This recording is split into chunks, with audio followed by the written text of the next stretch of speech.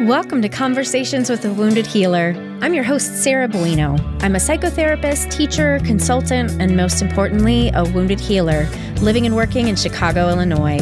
On this show, I interview folks in a variety of healing professions, and we discuss the intersectional journey of healing self while caring for others. We're not just focused on individual healing, but also healing on the collective level from white supremacy, late-stage capitalism, and the patriarchy. Thanks for joining us. OMG, it's the end of 2022, y'all. How did we get here? Are you surviving? Are you okay? How have your holidays been? This is a challenging time of year for a lot of people, and just want you to know that I send you wishes of love and support and peace and calm and maybe even some joy if you can sprinkle that in there. So all those good wishes for you. Before I go in on my little diatribe today, and then we hear from our guest, I mentioned in the last episode that I am going to be largely taking off the month of January. So I am leaving Head Heart Therapy. It is the business that I birthed at the end of 2013, beginning 2014, and I am passing it off to my dear friend and colleague, Rael Grayson, who is going to do amazing, wonderful things with it. And I am starting a consulting practice called Head Heart Business Therapy.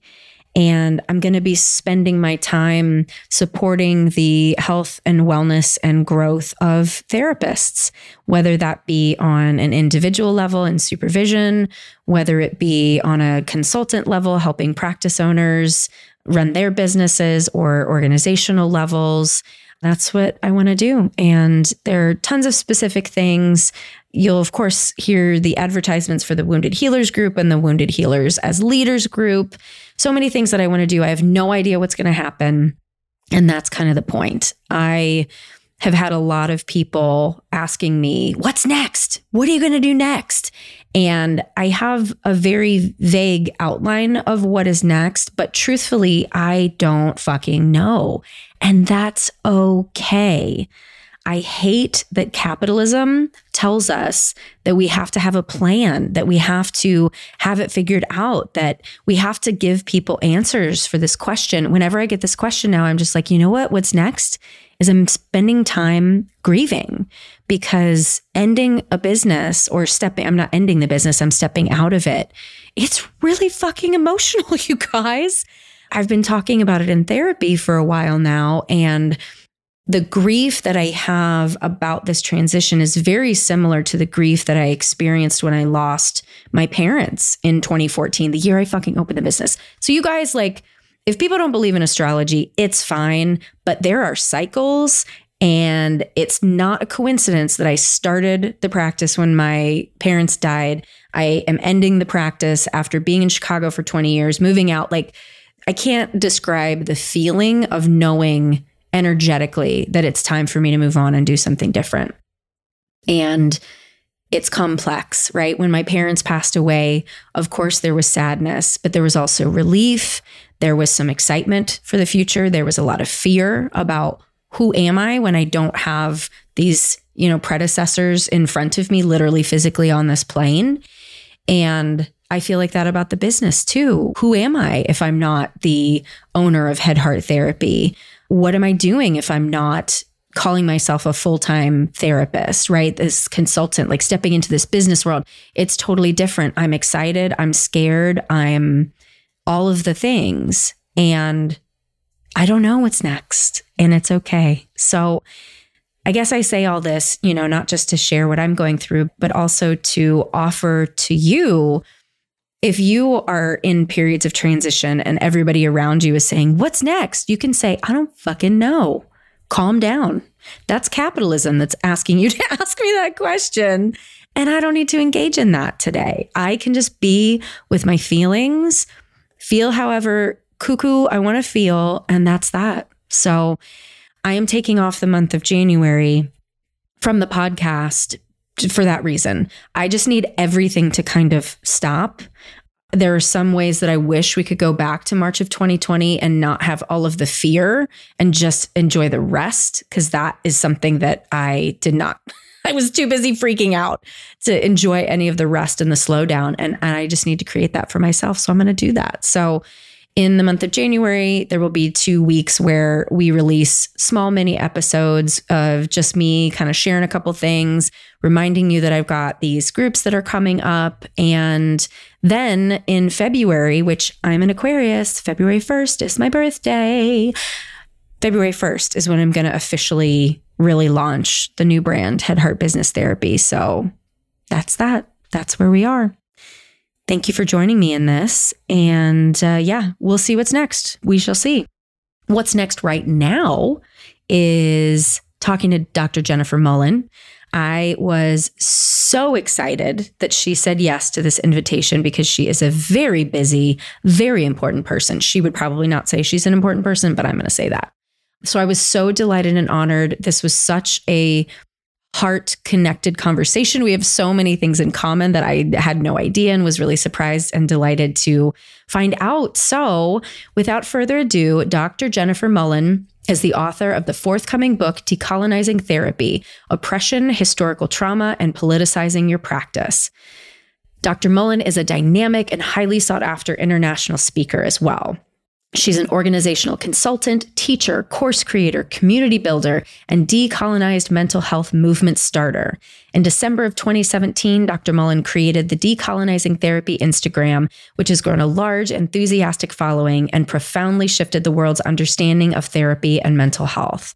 Dr. Mullen received her doctorate in clinical psychology from California Institute of Integral Studies and a master's in counseling and community agencies from New York University. So please enjoy my conversation with Dr. Jennifer Mullen. I'm really excited to share a new offering with you all. Wounded Healers as Leaders is a support and working collective for group therapy practice owners who want to lead from the heart while building a thriving, ethical business and step into conscious leadership with courage. Running a group practice is challenging both practically and emotionally. There's absolutely no way to know everything about running a therapy practice. And even though you may be a solo boss, to run a practice, do it well, and maintain your mental health is nearly impossible to do alone. Meetings will be held twice a month, with one meeting dedicated to the logistics of running a practice, while the second monthly meeting will be structured as a support group for the emotional components of carrying a business on your shoulders. This group might be for you if you're a group therapy practice owner with 1 to 5 years experience and less than 15 employees. For more details and to register, visit tinyurl.com/woundedhealerleaders. That's tinyurl.com/woundedhealerleaders. Hello, Dr. Jennifer Mullen is with me. How are you? Hello. It is a pleasure to be here. Thank you for having me. Really, I just keep doing this podcast because I just want to talk to cool people. That's the secret. That's smart. I can get down with that. I like that. Right? Nobody would talk to me otherwise, but if I have them on a podcast, then it's great. So not true. So not true. I'm just so excited. I have no idea what we're going to get into today, but I know it's going to be kick-ass. Likewise, I'm excited. I love the work that y'all do, and I'm just really appreciative. I love the surprising conversations. So let's go. Let's go. Let's go. So to orient folks, so you are Decolonizing Therapy on Instagram, and I believe you have a book coming out, which I want to hear all about. And our practice, Head Heart Therapy, did your politicizing your practice and really, really enjoyed that. So that's kind of how we know about you. But I'd love to hear how you might introduce yourself to the world. Well, number one, thank you. Thank you for the support, and thank you for taking the series. It's funny because I feel like I'm constantly shifting, changing. I think I am a shapeshifter, right? And I think a lot of us on this journey are consistently growing and outgrowing things. So I feel like every time I introduce myself or the work that I do, there's like a shift. And I kind of like that. I kind of own that, right? Yeah. So feel free to call me Jen, Dr. Jen, Jennifer, whatever resonates. Well, thank you. Yeah. So how do I introduce myself today? As a person that holds space for really big, difficult emotions, and particularly, I think the work I've done for the last 24 years has been around helping people dig into their collective shadow and unconscious, and really helping and healing and working through the collective unconscious. So really, that's what I think on a deeper level, right? I don't always say this, that decolonizing therapy does, but I'm a mixed race Black woman, light skin privilege, bigger body, neurodivergent individual that grew up on the East Coast, but lived in the West Coast for about 3.5 years, and West Coast definitely has my heart, I have to admit. Sorry about I really miss it. I am a cat mom to my amazing cat, Goddess Isis. I am a daughter and a really annoying sister with really immature sense of humor. My brother is listening to this, which you probably won't. But if he is, F you, Mike. Yeah. Okay, fuck you, Adam, too. We'll do it to mine as well. He won't listen either. Great. Pick on our siblings a bit. I'm the older sister, and so there's a lot that comes with that, right? There's a lot that comes with holding space for a lot of people. I have been Eurocentrically, traditionally trained as a clinical psychologist, and I took quite a while. I worked everywhere from prisons, federal prisons. I've worked particularly with people that have caused a lot of harm that would identify as like sexual offenders, or maybe they would not identify as such, but society would definitely identify them as such, as well as individuals, particularly children and adolescents and families that have been deeply harmed, particularly by sexual, physical traumas and neglects for many, many, many years, hospital settings, residential settings. Then I worked with youth for a while that had committed pretty heinous offenses, usually sexual offenses. I realized that somewhere along the way that I was working out my childhood stuff. Welcome. You're in the right place. Right? And realizing somewhere along the way that I was trying to make sense of things that just, I'm not saying that there's no sense, but perhaps we can't grasp that on this level, on this plane, or maybe people themselves can't grasp it. Yeah. And so I think that I put myself through, I'm doing air quotes unconsciously, really, really intense frontline work. Soon after that, I was doing a lot of organizing on the West Coast. I was living in the Bay Area. I was getting into community organizing. I was getting into like identity politics, and then even deeper than identity politics, because I think living and growing up in the inner city of just like Jersey City, West New York, and Hudson County, New Jersey, and New York area, Brooklyn, I was very well aware that racism and oppression was playing out, but there was a lot of where I grew up, a lot more people that looked like me or brown, Black like me, that I wasn't overthinking it. You know, it wasn't yet in my mind impacting me on such a deep level until I really started seeing some of the deepest forms of violence, which are frequently, it's what I call like at the root. So I do a lot of root work, meaning helping folks get to the bottom of it and sort of like re-educating, helping us slowly unlearn. And even though I do have a series, you know, that Politicizing Your Practice series, really it is such a lifelong process. It isn't something that like a course or a workshop can just sort of do for you, right? Like I'm inviting practitioners to embark on their own journey, because I'll frequently get the question, how did you get where you are? How did you learn what you did? And that's a really valid question, because I remember being there as a student or even as a practitioner engaging with someone in a conference. I was like, oh, you're badass. Okay, how'd you learn this, right? But a lot of us know it's like a culmination of life experience and a culmination of my own healing work. I worked with Ruth King as a student, humbly, of Ruth King, who wrote Healing Rage. And that's how I got into my own work and understanding that rage showed up in multiple ways in my body, mind, and spirit, and in my family system. You know, I started getting into a lot of spiritual work. And so that's part of who I am as well. I am also a spiritual practitioner. I think I'm continuing to come out of the broom closet to the world. But to my family and friends, it's just comes along with who Jen is. It's not a question. They're kind of just shocked that I don't just offer readings or something. Ever since I was a kid, I just knew things with a capital K. My mom is very similar, and I have a deep connection to my ancestors. And so over the years, with the right teachers, places, and spaces, and with better understanding my lineage, being Black Panamanian, Indigenous Kuna Indian Panamanian on my mother's side, like very close. And my dad, Irish and Italian. My ancestors communicate with me in very intense ways. And so learning how to set those boundaries, learning how to not think there's something wrong with me because the field that I so dearly loved said there was, right? Or I tell only the right people kind of things.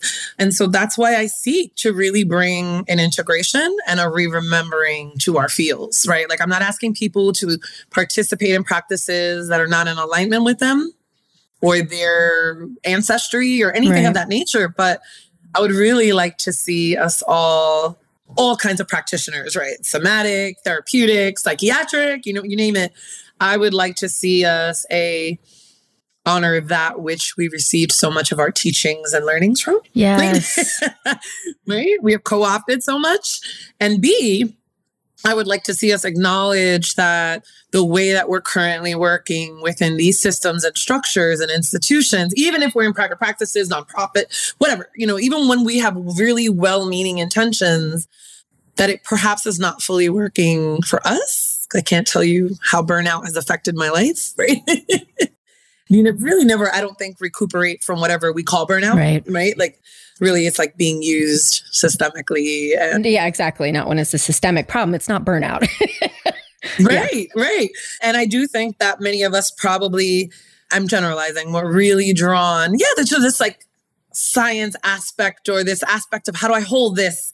Show me a frame. Like, I can go to school for this, great. But really at a deep level, I think a lot of us wanted to be healers and counselors and caretakers. And it came natural to us. And I don't always think that there were a lot of obvious outlets, in college for how to do that. Like nursing, doctors, there were certain pockets. Yeah. And so that's who I am and what I'm interested in. That's a little bit of what I do. I love that deep intro and so many things I could comment on. But I guess the first thing is I'm so glad that you mentioned sort of this like internal knowing, right? Like knowledge with a capital K. And one of the things that's been coming up for me recently that I just talked about in therapy yesterday was I'm also more like intuitive and embodied and evidence-based, like fuck CBT. I don't know. Like everyone knows here, I hate CBT. It's fine. And the more notoriety I get, the more I do in my career, the more that's being asked of me to fit into that evidence-based box. And so now I'm in this place of like, because one of my biggest things is like, do not cause harm, do not hurt people, do not say things that are not true. And yet at the same time, if I don't have evidence for this in some sectors, I can't say XYZ, what I know to be true. And, I was just with my therapist yesterday, kind of being in this space of like grief because it's so challenging. I just don't want to be a person who I've seen too many people use their intuition to harm people, right? I'm leading people. I literally saw a person this weekend who was fucking dangerous, working in the addiction industry, really disempowering people in the name of empowerment. And I was like, mediocre white man, you need to fucking step off. And I don't want to be that guy.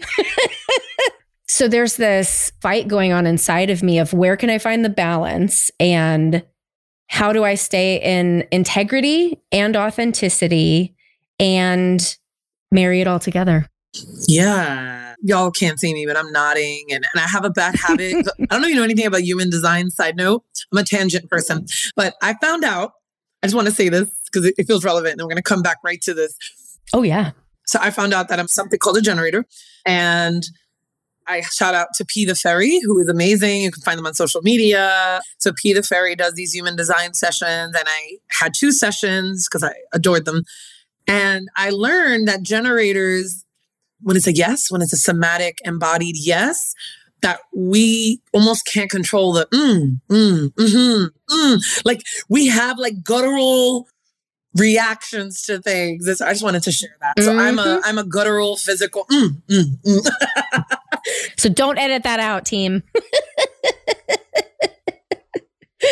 Honoring, right? All parts of ourselves is what I hear you talking about. And so I so deeply resonate with what you're sharing. I too have been harmed by individuals who, I'm going to lump spirituality into one for the sake, right? Because we can be here forever trying to explain and tease out. But I have been harmed by spiritual people, teachers that I trusted with information that were also good at gaining information for their own financial gain, whether or not they were conscious of it.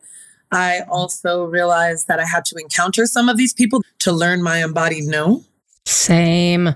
Right? To learn, like, how often have I let this, it's not my fault. Like, I'm not blaming me or anyone else, but where has this played out in my childhood? Where has this played out in my life? Like, whoa, this feels familiar and the wound is deep. Yes.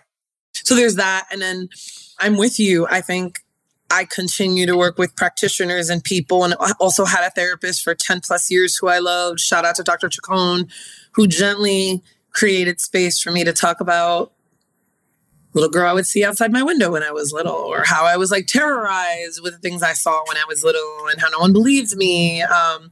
And how I don't have an answer, but I strongly believe that accountability within community is the answer. Yes. Right? That's it. That's it. Like, I'm not hiding it, which I often did as a clinician, right? When I was especially working super long hours, like, real talk. Like, there's times I felt strong, like maybe perhaps someone's grandmother was sitting behind me, and like, how do you freaking explain that shit, right? But sometimes just the right intervention, that wasn't my clinical training.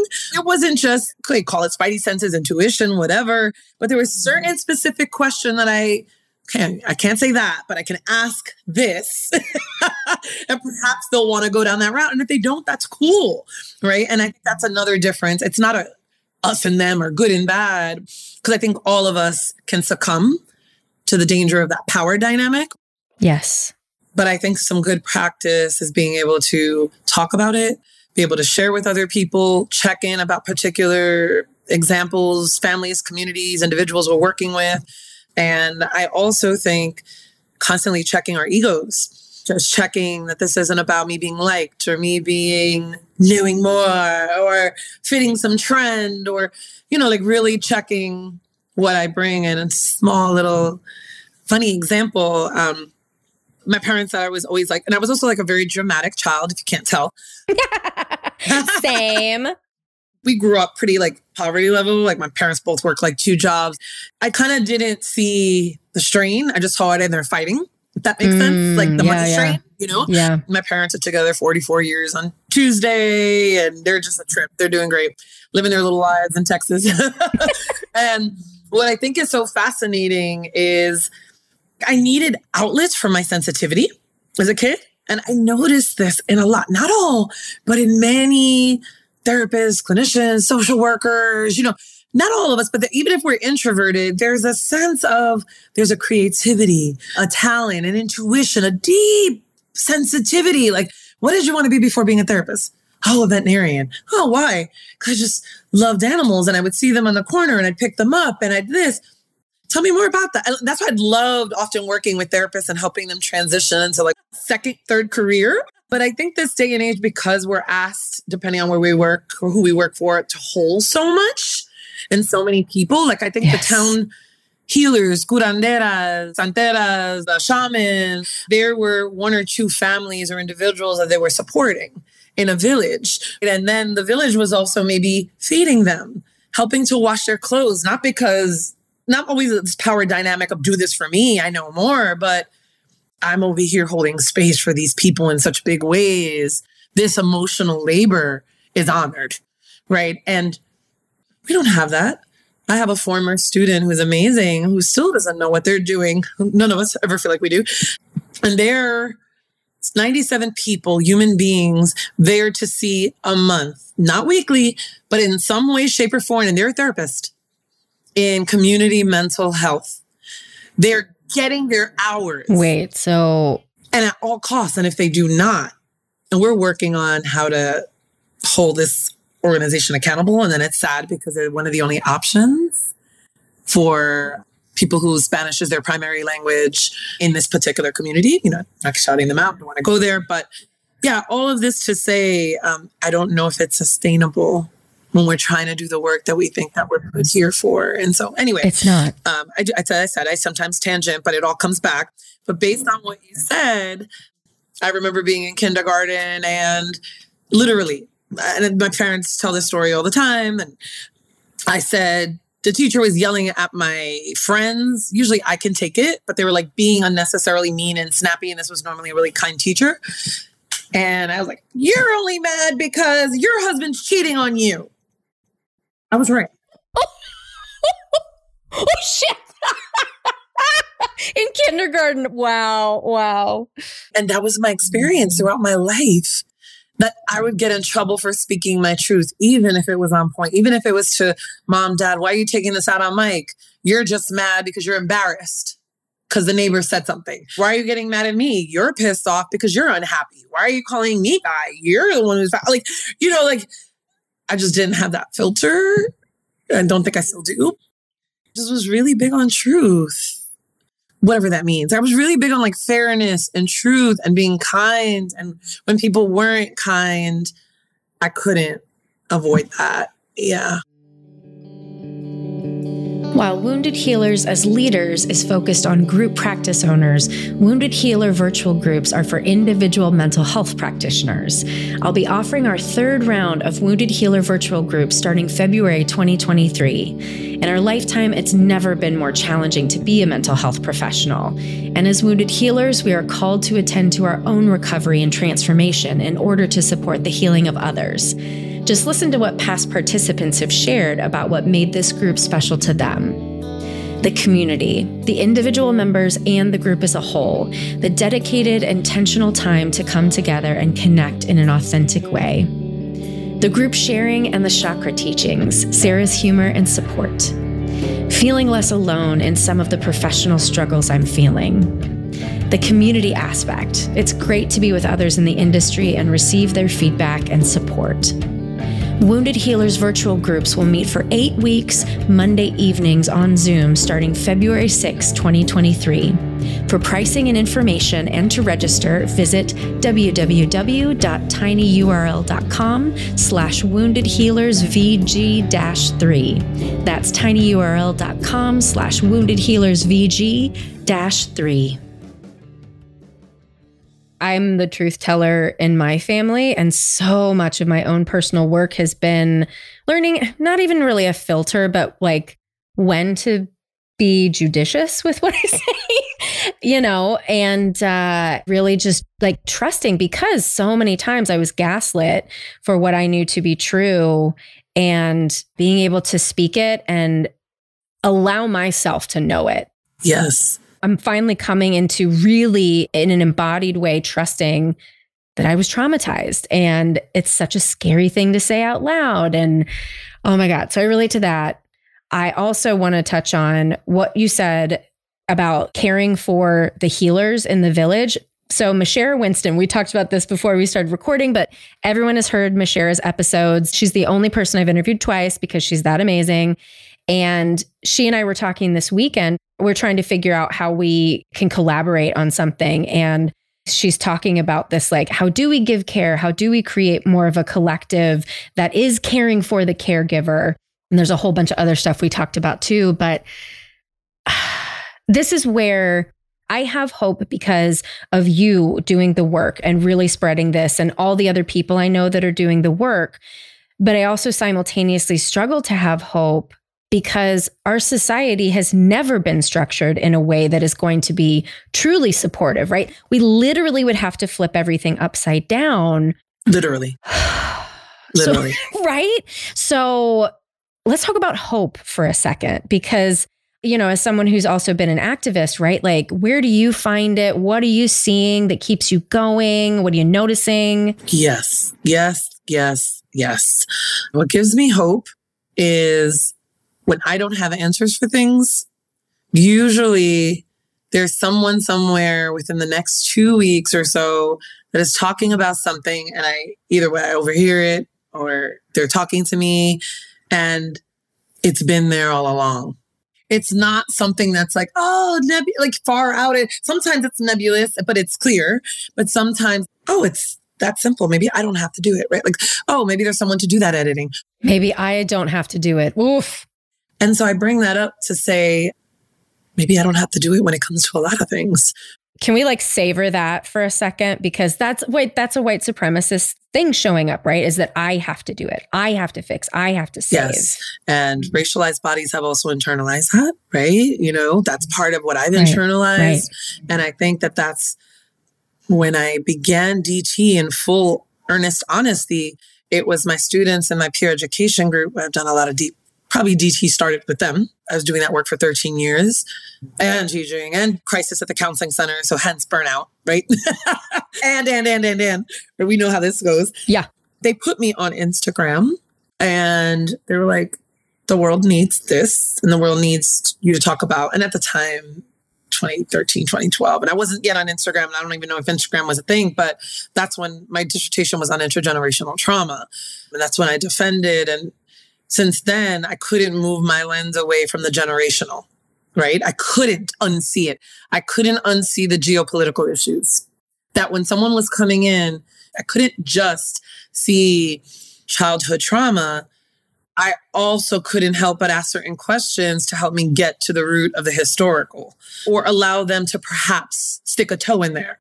And then some of them, especially like 20-something-year-old students, would not just stick a toe in there, again, around hope, but I witnessed so many of them as I co-facilitated, co-created LGBTQIA support group for 13 years, and then this peer education group that multiple intersecting identities. They're just amazing. And I would watch these students, once it was like a toe, you know, I'm not sure, pull back, get mad at all of us. All y'all are fucked up. You're just trying to get to the root of me. I don't know what to do. And then like come back a semester later or a month later or a day later. Like, okay, I'm ready. Right? That fucking gives me not hope, but also makes me emotional. Right? I get emotional when I witness the resiliency isn't even the right word. The like tenacity, the passion, the power, the healer warrior energy in individuals where they're like, and then when I check in, why? What made you switch? What made you decide to continue with us when other people on campus think we're a little hokey or that we're a little too cliquey or we're coldish or whatever because we're happy and we like being around each other and we're, instead of being with the faculty, I'm over here with all of you, right? Like, what's wrong with us, right? We go on these retreats. It's weird. And I'll hear a variety of things from, you know, my father hit me again or beat me again. Look, and they might be like 25 years old, but still at home, you know, for vast amount of reasons. And I just realized the shit had to stop with me, Dr. Jen. I would hear things like, I'm doing this for my son because I'm witnessing it myself as I'm yelling at him in a way that I said I would never do because my mother did it to me.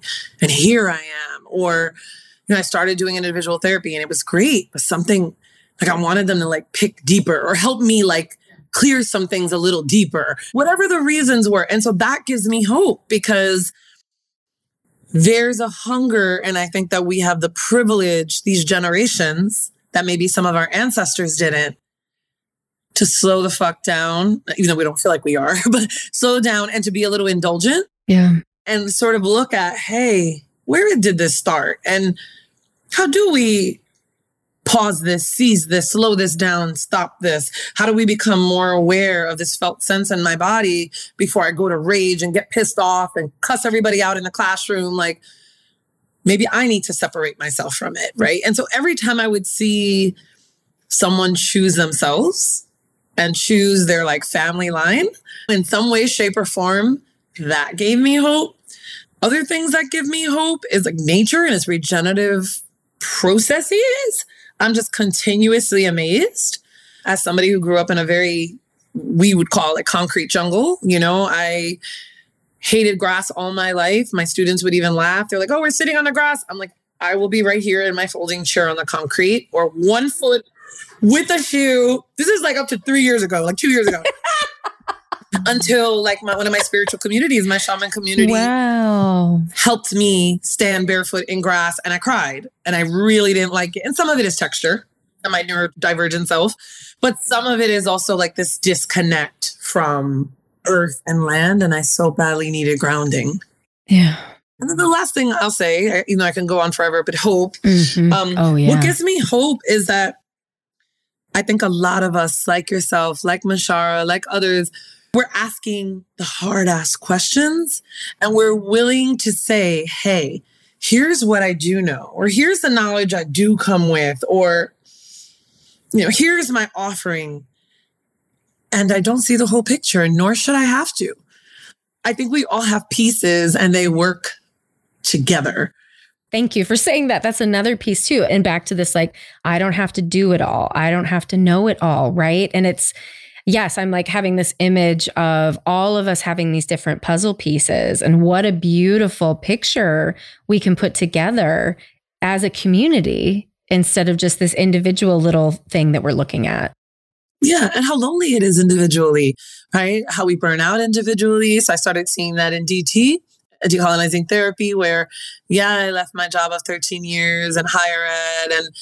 But then I was working intense hours, and I then was responsible for paying my admin or my this feeling of like, what did I get myself the fuck into? This is hard. I don't know shit about business. Like, my parents have gone bankrupt. Like, no one has taught me how to, like, what do you want me to do? Like, what do you think of paying myself? Like, it's just like all of these places and spaces where alone it's nearly impossible. But when I enlist help and when I ask and when I'm in community, there's a likelihood that there can be a really beautiful barter. And what's more important to me is an exchange of energy. Like, if after a session with someone, I don't know how some of us did it so long, like before we started talking about energy dynamics, but as a highly sensitive person, being intuitive, neurodivergent, like, I think I would absorb and suck out stuff from people, without knowing it. And they would leave like, thanks, Dr. Jen. And it was a little bit selfish of me unconsciously, right? To think that, like, in order for me to do this work, they have to leave feeling good. And this is even after years of knowing better.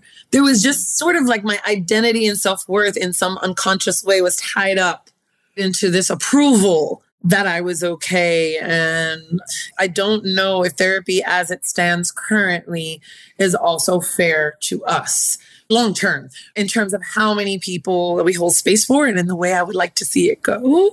My little humble opinion, and where it's not just like once a week for this many hours. I'd like to see something a little bit more vast, but at the same time, something that holds our boundaries and our energetic needs intact. Part of the whole mission of this podcast is to humanize the therapist and to make it okay for us to have our own struggles, to be working through things. And I have found, at least at our practice, what we're seeing right now is either it's such high acuity that people just can't do any better and they have these really high expectations of their therapist to fix them, or I don't know what it is in the air right now, but and I'm saying this word not from a judgment space, but for lack of a better term, but entitlement to healing in a capitalistic sort of driven way. I'm just thinking of one of my supervisees who said, I have this client and they have a very specific agenda of what they want. And I'm like, well, you might need to tell them right now that you can't do that, because that's not what healing is from our perspective. You could probably go someplace down the road and they may be a little more solution focused and goal oriented, but we do depth work here. And so that's just not the type of therapist you are. But we're getting it over and over and over again. There's something happening right now. And I'm guessing that it's desperation and it's the systemic pull, the systemic pain that then is individually crystallizing in these people just saying, fucking fix me. I think that we need that moment to like take in everything you said. I'm feeling like chills through me. Yeah, I hear you with the entitlement, and not in a judgy way. Like, fix me. Like you said, like I'm going to just go out on a limb here, right? Like when you said that, what I felt or what I heard, I'm working out this theory, like the earth is sentient. Yes. To understand, and I'll get into in a minute, like a dream that I had, I don't think it was a dream, but it related to Mother Earth, or Parent Earth, I'm sorry. And one of the senses also is that Earth and other sentient, anything growing, living, right? Like, and not necessarily talking, but perhaps, right? But these sentient energies around us, plus all of the violence currently for many of our bodies and beings, places and spaces across the world. But like skeletons are literally and figuratively coming out of the closet, right? Like literally. Lake Mead, which is the street I grew up on. P.S. Fucked up, but true. They're like literally. And it feels like a very powerful time. And because these literal and metaphorical skeletons, many of which are deeply psychological, let me say that, deeply, which is why I think that this is such a quote unquote time for therapists or insta therapists. It's not that. It's that therapy is one of the main, more conscious contexts that we have towards this vehicle, towards healing or freedom or liberation of. And I really feel and sense, and definitely with some of the people I work with in groups, as well as my own and as well as some of my close friends, that our ancestors and some of our lineage are really coming through us. And so when I hear and engage with people's ancestors, or I help people form a practice to honor their ancestors in a way that feels good for them, doesn't mean they have to follow a specific religion or spirituality. Shit, I've worked with people that are atheist, agnostic, right? And like, we can't deny that people came before us 5, 6, 7 generations. Whether or not they're around, that could be debatable, right? But I have worked with agnostics and atheists and for ancestral veneration and just some people being ridden, per se, by their ancestors, meaning like some of my spiritual lineages and cultural lineages, there's a belief that sometimes when someone is dealing, and again, this is dealing with certain kinds of little idiosyncrasies or addiction even, like that there is also maybe energy or energies or ancestors that are sort of living, eating, smoking, thriving, sexing through them. Again, this is also a very old cultural perspective too. And sometimes there's remedies for this within our cultures. Drink this, eat this, clap like this, fire, burn it then, all these things, right? And I think all cultures might have different ways and remedies of managing this mounting or the energy or presence being through you. And so I say this to say, when you said that, almost like this pushy entitled, like, hey, like I need da. I just feel, or I heard rather, that sometimes, because like some of our ancestors, some white ancestors weren't thinking about white supremacy and their privilege. They weren't thinking about their entitlement. So what I felt and sensed was this also sense that some of the people in the lineage are like, oh, okay, now we know more. We need to get fixed. Like, we can't let this happen, or you need to fix me, right? Because maybe the person's reading a lot of trauma literature. I don't know. Maybe the person's following all these people online to help them heal. And so that's just one thought I had. And another thought I had, or feeling rather, as you were talking, was this deep sense that this reckoning, this very old pain, both wants healing. It's like a hunger, or like this deep hole that you can't scratch. I remember when I was deeply in very codependent energy, it was never enough. When I was in addiction energy, it was not enough, right? Like that hunger, that ache that people talk about, right? Like it's just like never enough, right? Oh yeah. That insatiable energy to me is like something that we are wanting. And then the more that we avoid that shadow work or that thing, and I'm not saying to go shoot up or go, right? But the more we avoid looking at it, talking about it, being real about it, saying, yeah, I have a relationship with this thing and it's taking over my life and it's fucking up my other relationships, the more that it like just takes us by the throat, by the scruff, and just does what it wants with us. And I've witnessed this in my own family. I've witnessed this in people that I've served, worked with.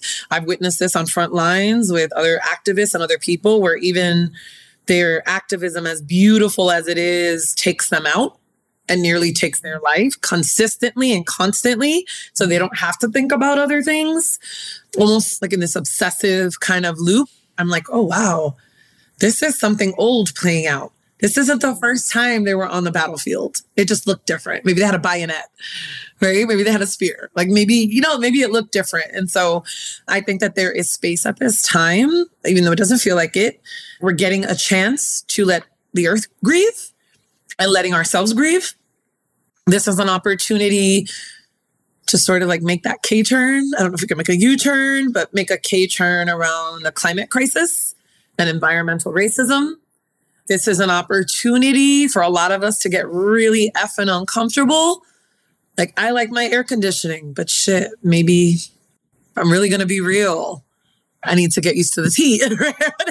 We need to think about how we travel and how we fly. I don't need to get on any boxes. I think many of us listening to this probably care very much what's happening to this world. But I do think we are literally turning upside down the mental health field. And I would like to see us acknowledge more that it is the emotional health that we're talking about. Emotional, spiritual health, collective health. I'd like to see us talk more about. And I will frequently tell really well-meaning therapists that have been trained just like me. So I'm the first one on the line. I just want to say that. And I try to tell people that all the time. I seem punchy, but I've been punchy with myself first. And so I'm with you. The only way to shift it is to get really fucking uncomfortable, thinking that we know a lot and we know it all. We need to unlearn it. And so I notice with therapists, what I'll frequently say is like, yeah, who would you be without being the problem solver and the caretaker from a personal to also a client level? Like, if we just took that shit away, would you have anything? What would it feel like? Sometimes I get tears. You know, sometimes it's like, well, whatever. I don't fucking know. I don't know, Dr. Jen. You know, and I'm like, and that's okay to not know, but that means I just can't give you tips, techniques, and remedies to fucking decolonize your therapy either, my love. And I say this to, like, when I'm one-on-one or small groups that are intimate, I just say it straight out. Like, that means that we got to take some time with this shit, because this psychological enslavement, you know, one of the chapters of the book, has been working on us for a really long time. And we have sort of been gatekeepers of this, even unknowingly, even with the best of fucking intentions. Most of us didn't go into this to mind fucking gaslight people, yes. But we need to start divesting from just being ethical to a board and thinking about ethics for the people and communities and the land that we serve or that we're on. Yes. And so that's my thing. It's like, okay, you can be ethical to board, sure. But are we being ethical also to these people? Okay, I told you, I get passionate. I start going off. I'm with you. For me, what it always comes back to is if therapists are not doing our self-work, that's it, right? Like, if you're doing your self-work, eventually you'll be able to come. Because I think there's a certain amount of ego strength that a person needs to have in order to be able to decolonize themselves, start doing this work. Because it's funny, like, I was taking this embodied social justice course, and where I am in my little sphere, I'm one of the more woke people. And so I'm used to just being very woke. And I get it. Sure, say whatever about racism. I know white people, oh, we suck, blah. I can take it, right? But when it came to ableism, I was like, oh shit, I have been really harming my students and some of my staff with the ableist views that I've held. And so it's like, it's a continued humbling, a continued like unpeeling of the onion, right? To it's ego strength. I think of it like, I always thought about in therapy, we're like building ego strength so then we can like let go of the ego from a spiritual perspective. And I think that's what it is with this work too. Beautiful. I'm so with that. Yeah. There's a part of me, very human, Jen, catty catterton is what I call it. That's like, okay, so why are we a therapist if we don't have that ego strength? Right. And that's not fair. I'm not saying that's fair. I'm not saying that's fair. I'm just saying, I guess I always had a certain expectation. Yes. Can you and I just be best friends? Because clearly we think the same exact way about everything. I'm just loving this. Yes. Yes. I'm being real. This is like my humanness, right? My ego, baby. Like, I'm just like, I would sit with some brilliant, and I'm sure you probably can identify, I would sit at tables with some brilliant scholars, scholar activists, clinicians, psychiatrists who knew the right this, knew the right that, had the right code, had the da-da-da-da. This is the right intervention. But eventually their ass would show. and we all have it, right? We're all human, all of us, but around stuff related to people we're working with, right? And I would remember getting really, really irritated. They're like, oh, well, she's just acting out. And oh my gosh, I don't know why you keep letting her back after, she's with you for 3 sessions and she stops. And we had a wait list at the center in which I worked, 98 students, only 3 therapists. University was not hiring more therapists, but of course there were more HR managers, diversity, equity people that weren't doing shit, right? Well, all of this to say, I refused to adhere to the session limit if it did not feel in alignment with the person. And my boss, had my back. And hypothetically, some of my other colleagues that were white, presenting or white, although we could talk about it, they got into undoing racisms with me, like they were woke per se-ish. Yeah. When it came to the work and they felt like, well, I'm going to get my hand slapped, or one of us are going to have egg on our face, or so there would be this, we're going to get in trouble. And I'm just like, well, then let's fucking burn it. Let's get it. Like, right. Let's get in trouble. Do it. I'm like, yes, finally. And they're like, no, Jen, we need money for the center. We need this. We need that. We need... Right. And so they're just going to shut us down. So I was frequently the martyr, the problem child. I was frequently the scapegoat, problem child, black sheep. Same. Stop reading my diary. Right? That's how we get into this work. Yes. But all of this to say that these were great clinicians. Like I would refer people from my peer ed group to them, and they did great work with them as far as I understood from the students, because they would share and they would talk if they didn't like something. But what frequently would come up is, well, we have a wait list. This person can't get service until next semester. I'm like, dude, they're unhoused. Yes, they have an attitude like the cutest honey badger you want to see. They will tear up everybody in this office verbally from head to scrotum. Like, yes. And they're deserving of services. And if anything more, that like they need consistent support. And they're used to breaking the rules and having people say, oh, you broke the rules, so I can't help you anymore. And I'm not going to do that with them. Exactly. As long as they respect generally our frame, but they want to go ghost, I'm going to be here when they come back. Like, hey, so... I notice every time I tell you I'm going to go on vacation, you're MIA for 3 sessions. And you hope that I'm just going to cut it off like the other therapist did with you. And so I just want to talk about that. And there's like, yep. Oh, well, it's not about you being on vacation. Mm-hmm.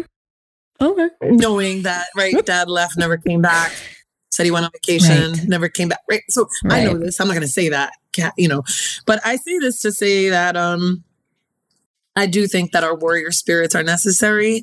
And I do think that we all need to continue. Like, it's not old just because people say it over and over. Like, investigate your internalized white supremacist ideologies and check your whiteness. I ask people all the time, especially when I was teaching, how is whiteness in the room? Most of my class were Black, brown, Arab identified. And they'd be like, Dr. Jen, like me and my clients, none of us are white. And I would say, how's whiteness still in the room? I asked what I asked. Did you hear? And they're like, right. Oh, we need to sit with that. I'm like, well, then sit with it. You don't need fast answers. This isn't McDonald's. Like, that's the thing about investigating coloniality and decolonization. Like, frequently, I think, we're used to give me the frame, give me the paradigm, give me the quick fix, give it to me, give it to me, give it to me. But in even writing the book, I kept going back to loved ones and people that have helped support this work and honor me in this process, saying, I don't know if I have like a frame to give them. I don't know if I have an answer. I don't know and like great coaches, people, places, white accomplices would be like, who told you that you were so special that you need to, with a loving way, like you need to have a fucking answer, Jen. Yeah. Like you have many questions, you have more questions. You're asking us to do the work on ourselves. Yes. You're asking us to be in community. Yes. You're asking us to organize each other. Basically, I'm asking people to start organizing, meaning like activism, like start thinking about what can we start changing in our state, in our country, in our what have you, like what can we do differently? Where do we need to ask for more? Where do we need to give less? How do we want to change our titles? Do we want titles? Do we want to use DSM? Okay, how can we get paid? Like, I want us to organize and think about what's possible, because some org, place, space is going to come up or already has, right? Like, some possibilities right, that the rest of us can continue to, that feels good. I like that. And so I just think it's all an undoing process from birth to death. We're all unlearning. And the white supremacist ideology that many of us have been fed, right? The misogyny, so deeply ingrained with that. The ableism, so deeply ingrained with that. The capitalism is all about taking and using to turn for profit in some way, shape, or form, right? It's this in a spiritual way, not in a gendered way. Like it's this masculine energy of get, go, answers, produce, give me. And I think that at this time, it is a time of receiving, birthing, grieving, dying, raging, not to harm, but to expel and release and to grieve with it. It is a time of questioning. It is a time of coming together, in my humble opinion, and saying, shit, what would it look like if we really felt the enormity of what my people or some of my people did to these folks? Like, there were people, right? And what does that look like to, for hundreds of years, tell people that they're less than human? What does it look like for hundreds of years to strip babies away from mamas and dads and family systems? You don't think that's going to have an effect in 2022? What does that look like to only be good enough based on your labor, your physical labor, or breastfeeding someone else's child, or tilling their field, or building their fucking White House, right? So I'm hearing this thing lately where people are like, we need to forgive. It's divisive. We don't want to separate. And I hear that. I totally respect that, but it takes time. You need to grieve. You can't just forgive. And you get to be angry. Talk about the spiritual bypassing, right? And like gaslighting exactly. people, places, spaces for not being like woke, spiritual woo-woo. And they don't say it in that way, but like kind of poo-pooing the anger or the this, or getting stuck in something. And it's like some people may be stuck in it because they're still working it through. I don't know about you, but the times when I was most depressed, if we choose to use that word, and deep in my grieving process and rage, I felt so stuck. I couldn't see anything else, even if there were tons of hands and ropes. Right. It's a very overwhelming thought. And so, I appreciate the work that we're doing with the surrender. People like us, where we're sort of surrendering to like, I know a bit about some stuff, and there's a bit that I don't know anything about. But I know who does know it, so I'm going to call her right now. Yeah. Well, it's coming close to the end of the hour, and I really respect your time so much. I could talk to you forever. So literally anytime you want to come back, please consider me a friend. But tell us where people can find the book, when it's going to be out, anything else you're doing where people can follow you, find you, connect with you. Thank you. That means a lot. Yeah. Pre-order and release date is still yet to be given to even me. What we're hearing is about late winter to spring of 2023. People can find me at drjennifermullen.com. Be on the lookout for our Befriending Your Rage course. That'll have a nice container and people can do the work together. And we're going to have nice and spaced out where you'll get a little bit of the intuitive self, where we're going to be looking at sort of shadow, dark, mother, goddess energy in alignment with some of the ways that our rage might come up. Like rage as martyr, rage as protector, rage as rebel. Look forward to that, as well as another course that's going to come out that is like centered towards practitioners and therapists and doing the work that they're doing. Yeah, you can also find me on Instagram at Decolonizing Therapy, and on Twitter at Dr. Jenny Jen M.